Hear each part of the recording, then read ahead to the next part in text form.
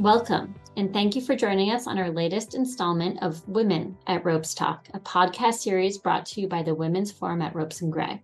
In this podcast, we spotlight extraordinary women who have had successful careers and interesting lives and are making a positive impact in their workplaces and their communities. We feature women attorneys at Ropes and Gray in conversation with prominent women clients, industry leaders, and entrepreneurs. We talk about their careers and what's led to their successes, the challenges they faced, and the hard-earned wisdom that they've acquired. I'm Christine Moundas, a healthcare partner at Ropes and Gray based in New York and co-head of the firm's digital health initiative. On this episode, I'm joined by my colleague, Beth Weinman, who's based in Washington, D.C. Beth, to get things started, could you please introduce yourself and provide a brief overview of your practice? Sure. Hi, Christine. I'm Beth Weinman. I am counsel in Ropes and Gray's Life Sciences Regulatory and Compliance Group out of Washington, D.C. And my practice is focused on compliance with and investigations and enforcement related to FDA regulatory obligations, mostly but not exclusively in the drug and medical device arenas. And who's the special guest that you'll be interviewing on this episode? I will be interviewing Jennifer Zachary, aka Jay-Z, who is Executive Vice President and General Counsel of Merck. Excellent. And how did you meet and start working together? We are both alumni of FDA's Office of Chief Counsel, but we didn't actually work together because she left the office the month I arrived. She must have heard I was coming. But Jay-Z is a legend, and I got to know her through friends, OCC alumni events, and industry-focused conferences. And what do you say is the most notable thing about Jennifer's career? That's easy. The fact that 5 years ago, she became general counsel of one of the world's largest pharmaceutical companies at such a phenomenally young age, and without working in-house before getting the job. That's pretty remarkable and a true testament to her talent. That is amazing. Well, thank you for sharing that. And with that, I'll turn it over to you and Jennifer. Hi, Jennifer, or Jay-Z, as you're known in FDA circles. Thank you so much for joining us to chat today. You have had such an amazing career, and I'm really just thrilled for our listeners to be able to hear all about it. So why don't you just start by telling us a little bit about yourself? So Beth, thank you so much for having me. It's great to be here. I am currently the General Counsel of Merck and Executive Vice President. So in addition to supervising the legal department, I also oversee the environmental health and safety function for our company, global security, and aviation as well. Before that, I was a partner at a large law firm in the food and drug practice. And before that, I was an attorney in the FDA on the civil enforcement side. And I also did a little bit of time at the DOJ on the civil side. Great. Wow. So when I think about the fact that you're like covering aviation, and I know you as an FDA lawyer, I'm just like, wow, how crazy. But we'll talk about all of that, you know, the trajectory of your career and how you learn to deal with the sort of very broad scope that you deal with now. Sounds good. So, but first things first, how did you come to law? Did you always know you'd be a lawyer?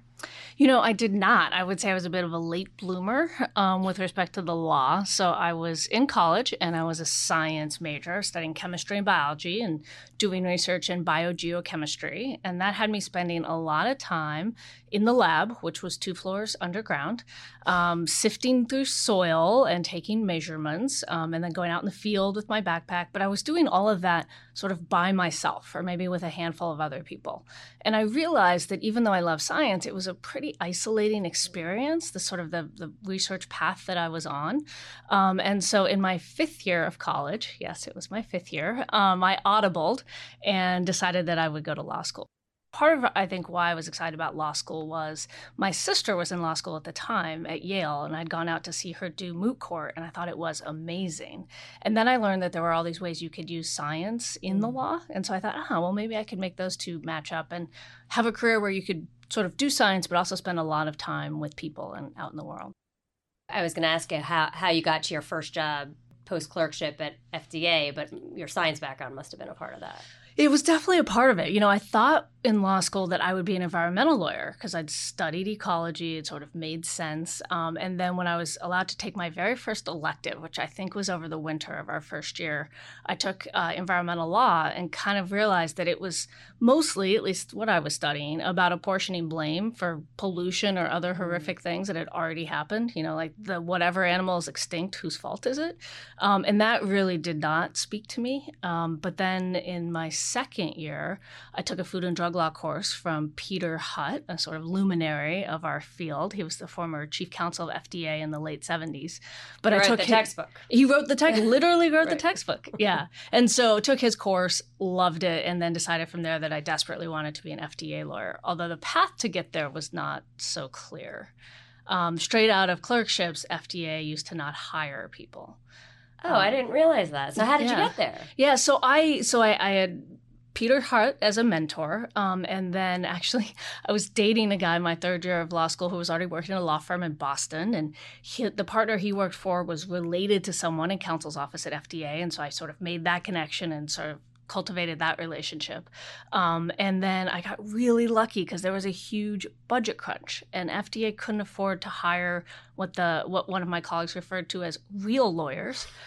So I and two other folks were hired in straight out of law school or clerkships, and so I got extremely fortunate, I think.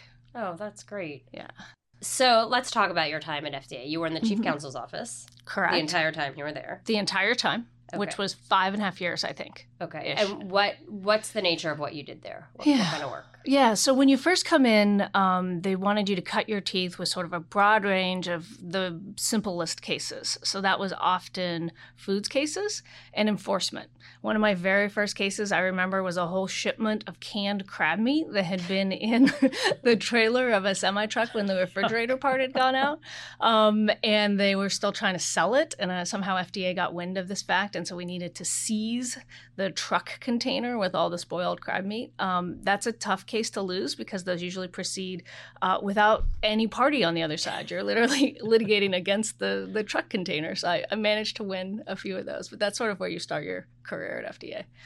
Fantastic. And then you moved on to doing stuff besides in rem seizures of crab meat. Exactly. Yes, I moved along, started doing more in the medical device and the drug space, both offensive cases, where we were suing to stop people who were violating the law, producing products that were unsafe, but then also defending the agency when their approval determinations and other regulatory decisions were challenged. So I got a nice range of both enforcement and defensive matters. And what was the best moment, if you can think about it, of your tenure? My best moment at FDA, it's hard to say. There were so many great moments. I think one of the highlights for sure was I had a big case that was a TRO, temporary restraining order case, out in Wyoming. And the company was producing unapproved new drugs that were actually opioids. So pretty significant public health risk posed by that. And so FDA had gone to shut them down, and they didn't want to be shut down. So it was a TRO hearing in a pretty unfriendly jurisdiction, Cody, Wyoming. Wow. Yeah, the Department of Justice and I flew out for in very short order. But it was a great hearing. We ended up prevailing, which was really satisfying. It was high stakes. It was a big FDA initiative. It had a lot of attention from the commissioner and the center director at the Center for Drug Evaluation and Research within FDA. And so there was a lot of eyes on it, and I was nervous. And I remember my boss, Rick Blumberg, who's kind of this luminary at FDA, who ran enforcement for many, many years. He said to me, "Hey, have fun. And win. If you don't win, don't come home." And he kind of laughed, and you knew he was mostly kidding. But I think that advice, like a lot of the advice that he had, was good. Like, if you're not having fun with whatever you're doing, whether it's the law or something else, you're not going to do it very well. And so, sort of focusing on making sure you're having fun, knowing that the cause that you're pursuing is just, and then fighting really hard to try to win. I thought that's a great encapsulation of what I think is the best of being a lawyer. That's great. That's great. And clearly Rick felt that way because he spent 40 years doing just that. Doing yes. just that, yeah. So I was going to ask you what the most important lesson you learned at FDA was, but maybe it was learning how to have fun as a lawyer. I think that's right. I think other important lessons I learned there were definitely you have to work hard. You have very limited resources when you're a government attorney. You're fighting against usually people who are much bigger with many more lawyers and many more dollars behind them. And so you have to work incredibly hard, and you have to have grit and determination and know that not everything is going to break your way, but that you have to just keep fighting and believe in the cause. And so I think that was also really good training to be a lawyer. That's great.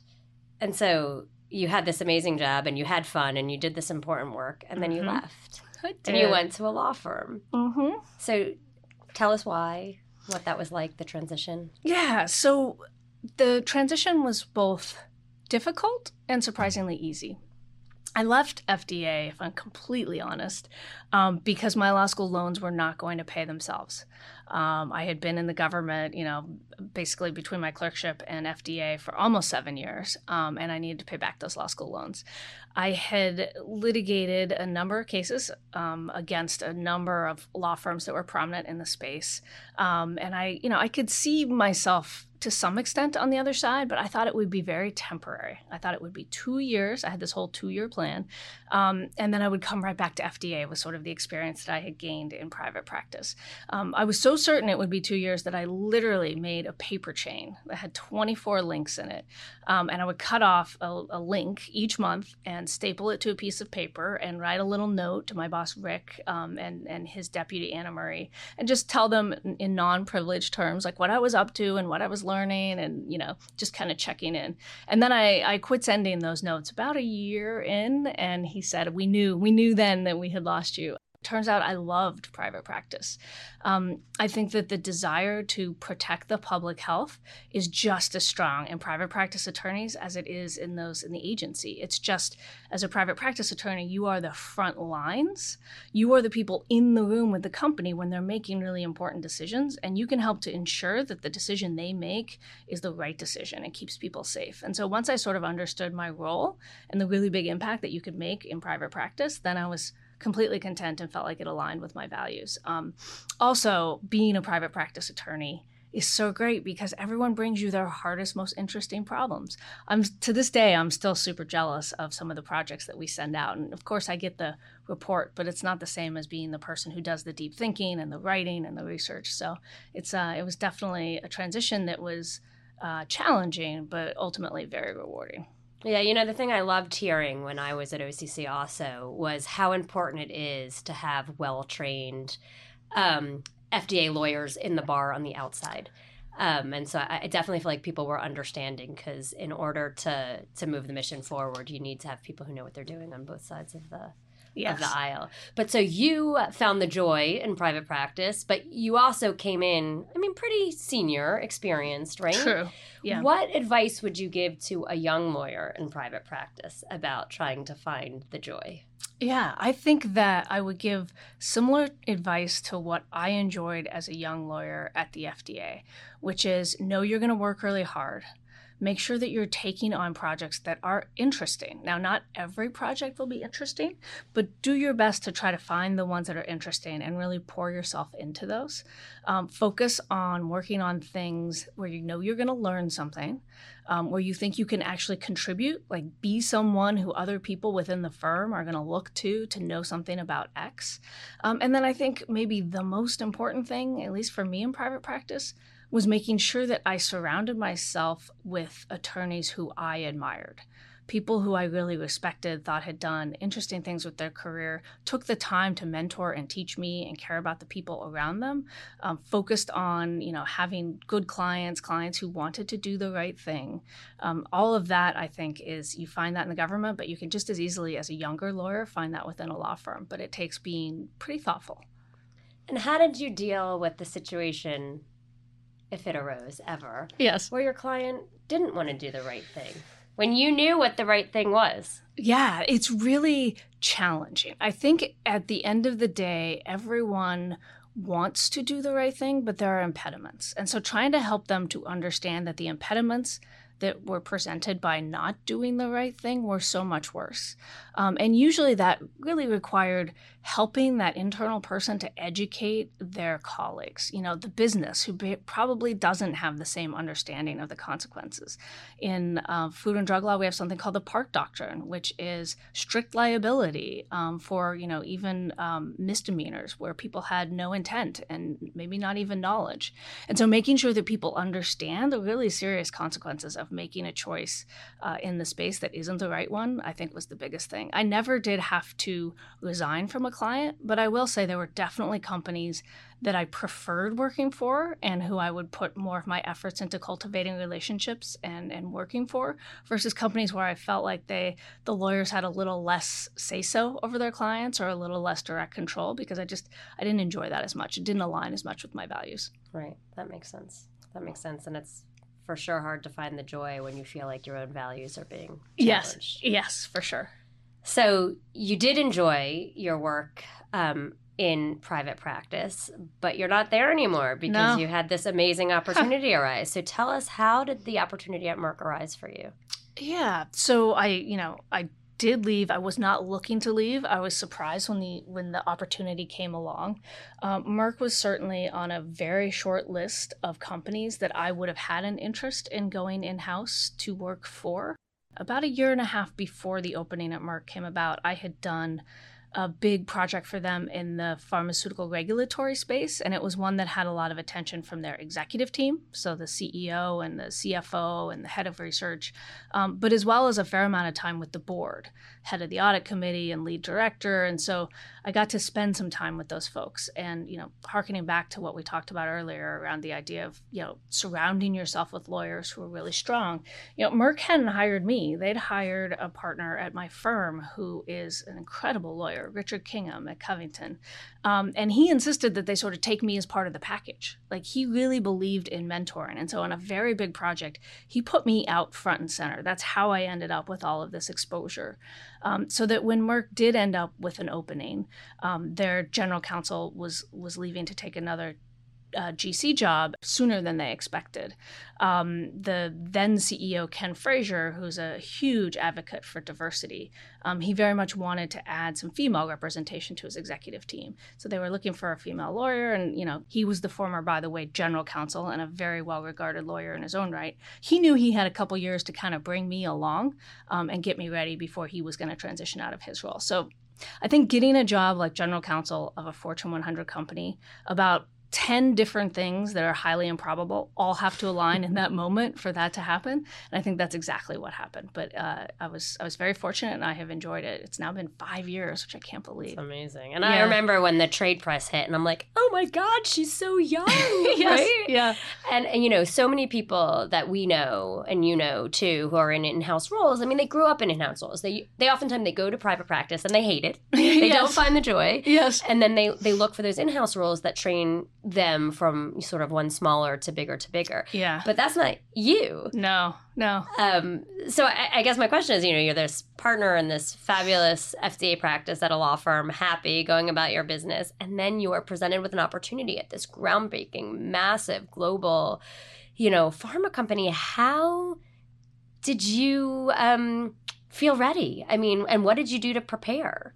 So, I didn't feel ready at all. I will say in retrospect that I don't think law firm lawyers give themselves enough credit for the amount that they know. Even someone in a pretty specialized space like my FDA regulatory space, I worked on a lot of deals. I worked on a lot of intellectual property matters, a ton of litigation, a lot of investigations, obviously regulatory, and the skills in regulatory translate to a lot of different regulatory areas. So I feel like in retrospect, I had more background than I realized. That said, there's a lot I didn't know. And it kind of cracks me up because later my boss, Ken Frazier, said to me, at the beginning, like, you were just so confident. He's like, I was a little worried, but he's like, then later you seemed to understand that there was a lot you had to learn. But I was blessed. Merck had and has some really stellar in-house lawyers who are excellent in their space. And they were really good at helping to educate and teach me. I think one of the most important important things to do when you move into a role where you know in your heart that you're not quite ready is to be humble and to admit to people that you don't know things, that you're trying to figure it out on the fly, because people will help you. A great example of that is the general counsel of Merck, two before me, a lawyer named Bruce Kulick, who also has a long government background. I knew him. He was a mentor. Once he knew that I was going to take the job, he gave me a GC boot camp. He literally sat down with me for a whole day and had an agenda and walked through sort of what I needed to know, both to be a GC, but what I needed to know about Merck, since he had been the GC there. And it was incredibly thoughtful and really helpful. So it's been 5 years. Mm-hmm. Do you feel like you found your groove? I do think I found my groove. It's definitely taken a while. And one of the things I love about the job is there's always something new to learn. There's always a new matter to take on. But I do feel like now I have a great team in place, people who I'm really comfortable operating with. Our executive team has had a lot of transition in those 5 years. We now have a new CEO, Rob Davis, and I am the second most senior member of our 10-person executive team. So we've had a lot of transition, but I feel like I've kind of found my space and found, the areas where I think I contribute the most, and the people with whom I sort of have found my kinship. So yeah, I think I have hit my groove. That's great. And what types of issues today, these days, keep you up at night? What do you worry about? I have to say, one of the keys of a GC job is really trying not to let things keep you up at night. I think that to have longevity in this role, you kind of have to have a certain amount of zen, which requires working with a great team and all of those things. But in terms of kind of the issues that get my attention, it's anything that causes disruption. Merck is a 130-year-old company, and we are very good at what we do, which is finding products that save and improve lives. But in order to do that, sort of be the well-oiled machine that we are, we need a certain amount of predictability. Like bumps along the way are not helpful. So the things that I worry most about are disruption that's unanticipated. We've had a lot of that in the last, 3 or 4 years? The most obvious example, of course, being COVID. But then geopolitical unrest, there's Russia, Ukraine, and a number of other sort of geopolitical tensions. Political transitions in the United States that have also been challenging. There's relatively new legislation, still less than a year old, the Inflation Reduction Act, that has drug pricing provisions that have a significant impact on the pharmaceutical industry and are kind of changing how we think about R&D and the development of products at Merck. And so the issues that sort of have my focus and have the majority of my attention these days are the ones that cause the most disruption. Yeah. So I want to know what it's like to be 2 years at Merck, as a new GC, and then a once-in-a-century global pandemic hits. It was crazy. I think it was crazy for everyone, but not having any kind of a playbook, not understanding what that looked like. In some ways, it was very fortunate because we have on staff some of the world's preeminent, physicians and researchers in the pandemic space. The former head of the CDC, Julie Gerberding, who guided us through previous much smaller scale pandemics, was one of my colleagues on the executive team. And so we had a lot of expertise around us, but trying to figure out how to run a business in that time and think about how we could best contribute. So we had 2 different vaccine candidates, actually more than that, but 2 that we made public that failed pretty spectacularly, along with many of our peer companies. So we ultimately ended up agreeing to be the manufacturing muscle for J&J on their COVID vaccine, which ultimately it too proved not to be sort of the most successful of the vaccines. But trying to find a way to contribute, we came up with some therapeutics that have, I think, been helpful. But it was a really challenging time trying to do right by our people, do right by our customers, like all of that. That kept me very, very busy. I feel like I sort of had a minor, if you will, in HR in that time period as well. Fascinating. Yeah. And then there's so many issues separate and apart from the role of being a pharmaceutical company in a pandemic space, all the HR and wow, to have to deal with that, it must have been intense.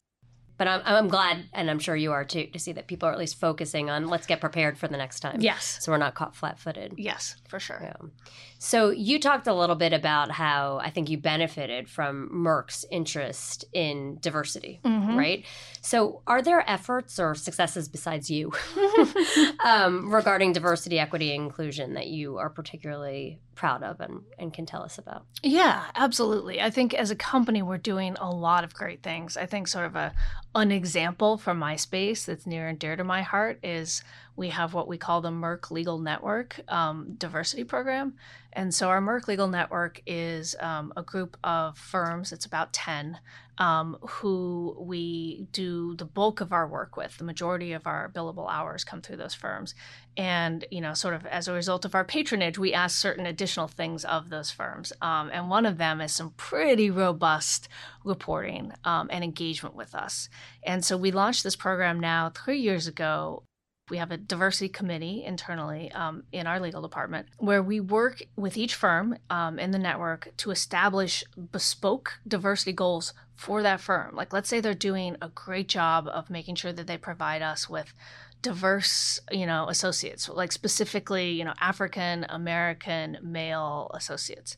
Then our goal might be something that's like Asian American, female associates, like very focused goals, but working with them back and forth to try to figure out what's really going to move the needle. Some of them are much more like on your comp committee, what's the representation look like? What commitment can you give us about transforming those institutions that have historically not been diverse? So we set these goals and then the firms work towards them. And at the end of the year, we apportion $1 million pot of money that we've set aside and we award them based on how they do with their goals. And it's been an amazing program because many of the firms have stepped up and, with the $250,000 or the $500,000 that they were given for winning that particular year, they've plunged it back into their own internal diversity efforts. And it's been great. I really love how that works.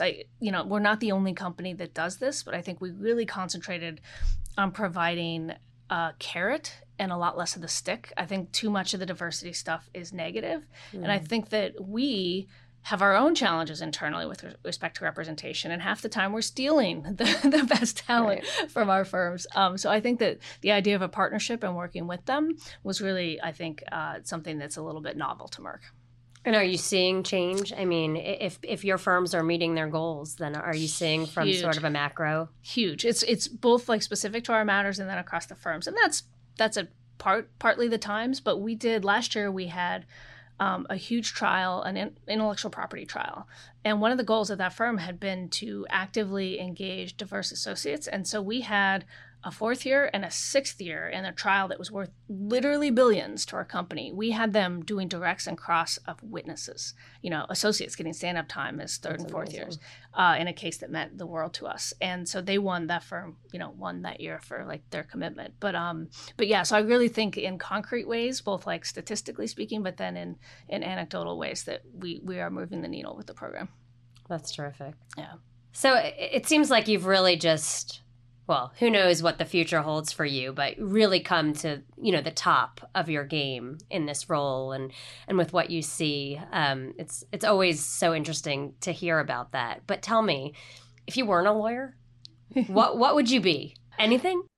I hope it's come through in our conversation, Beth. I love being a lawyer, but I do, yeah. If I could do something else, maybe hearkening back to my ecology days in college, I love to be outside.